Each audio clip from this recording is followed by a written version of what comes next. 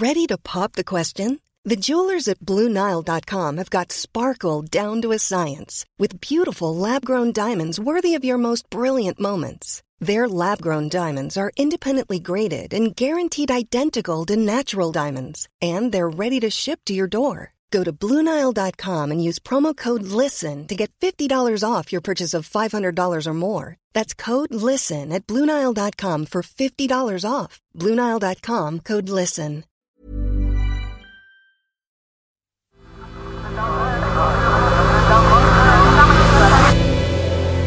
The Sensemaker. Hi, I'm Claudia and this is Sensemaker. One story every day to make sense of the world. You've probably heard me say this before, but let me take a brief moment to tell you about Tortoise. That's the startup newsroom I work in and where we do slow news, not breaking news. We make podcasts, like this one, but we also do bigger investigations, like a recent one into the dark world of the online porn industry. You can listen to that by searching for the Slow Newscast. And because anyone in the world can join us as a member, we also have live events where we figure out what to cover and how. So anyway, if you like the sound of that and if you're fed up of listening to ads, go to tortoisemedia.com/join us and sign up. This August, you can join for just £1 a week, which is 40% off our usual price. Everyone's welcome. Now, on to today's episode, the mental health crisis in American police forces and why their families are being left behind. And just a warning, this episode contains references to suicide. At 2:38 p.m. on the 6th of January, Erin Smith received a text message from her husband. It read, "London has fallen." It was a reference to a film which follows a plot to assassinate world leaders as they attend a funeral in Britain. But Erin Smith's husband wasn't in London. He was a patrolman who'd been deployed to defend the US Capitol from a violent mob. Free speech is dead! And not long after he sent that text message, Erin Smith's husband was hit on his face shield and helmet with a flying object during the Capitol riot. Despite being hit, he carried on working, and after the riot, he was told to guard a hotel where members of the mob were staying. This afternoon, I announced a citywide curfew for the District of Columbia beginning at 6 p.m. this evening, going until 6 a.m. tomorrow morning. During the curfew, But he began feeling pain in his neck and in his face, and eventually a sergeant sent him to check in at the police and fire clinic. After a few hours, Erin Smith's husband arrived home with some ibuprofen. But she says in the days after, her husband slipped into a deep depression. He became uncharacteristically angry. He had no interest in walking their dog, and he stopped his daily calls to his parents. Despite all that, after another visit to the clinic just over a week later, he was cleared for returning to work.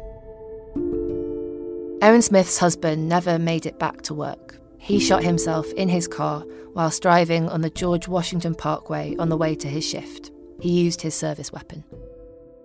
He was the second officer to take their own life following the Capitol riot in January, and since his death, 2 more officers on the Capitol that day have also died by suicide.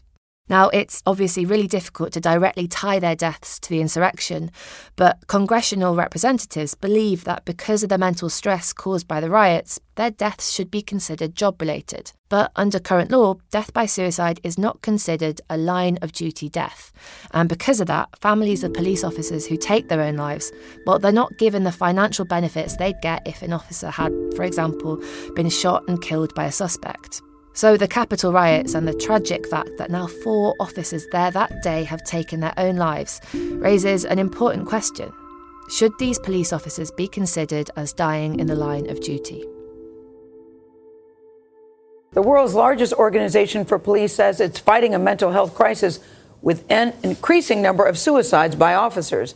Nationwide, Suicide in the police force is a growing problem in the United States. In 2019 alone, 228 officers took their own lives, a number that's most likely underreported. It's estimated that the number of officers who died by suicide is more than triple the number fatally injured in the line of duty. Officers don't want to go home and burden their spouse with the ugliness they've encountered the last 8 or 10 hours. These officers see more evil in the course of a 10-hour tour than most anybody sees in a lifetime. Like Erin Smith's husband, they see a lot. Here's Karen Solomon, the co-founder of Blue Help, which promotes suicide prevention for police officers. The thing is, an officer never really takes off his uniform. They can't always just shut it down and go home. Someone got in their face tonight, or they saw somebody dead tonight, or they resuscitated somebody and saved their lives. So all of that stuff. But it's not just police officers who are suffering. US military deaths by suicide are also stark. Based on the reports they have and the numbers that I've calculated, between 2001 and 2019, during the time of the global war on terror, my approximation is there's 115,000 veterans who have died by their own hands. That's Charles Smith. He was in the military for more than 15 years, and so he's seen his fair share of suicide by fellow veterans. But, and it's a big but, there is a key difference in how the families of the dead are treated. The US military commonly awards benefits to families of soldiers who take their own lives. In fact, the military treats more than 90% of suicides as line-of-duty deaths. So there's a clear discrepancy. And even in the police force, they do recognise the physical dangers of the job. In Florida, if a police officer dies of a heart attack, well, that's assumed to be a death in the line of duty because of the stress of the job. And that's why Erin Smith is asking for change. And it seems as if people are really beginning to listen.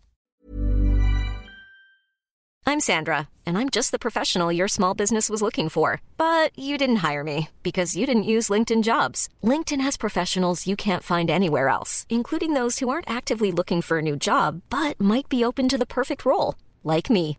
In a given month, over 70% of LinkedIn users don't visit other leading job sites. So if you're not looking on LinkedIn, you'll miss out on great candidates like Sandra. Start hiring professionals like a professional. Post your free job on linkedin.com/people today.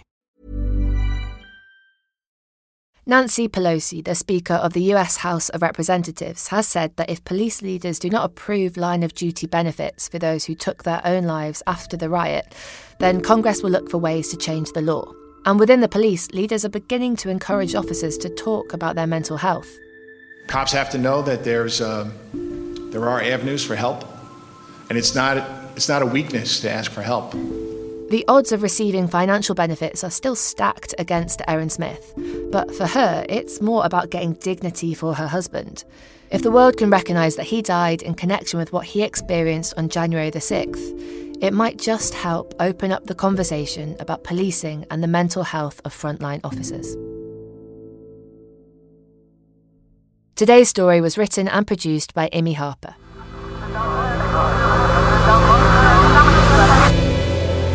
The Sensemaker.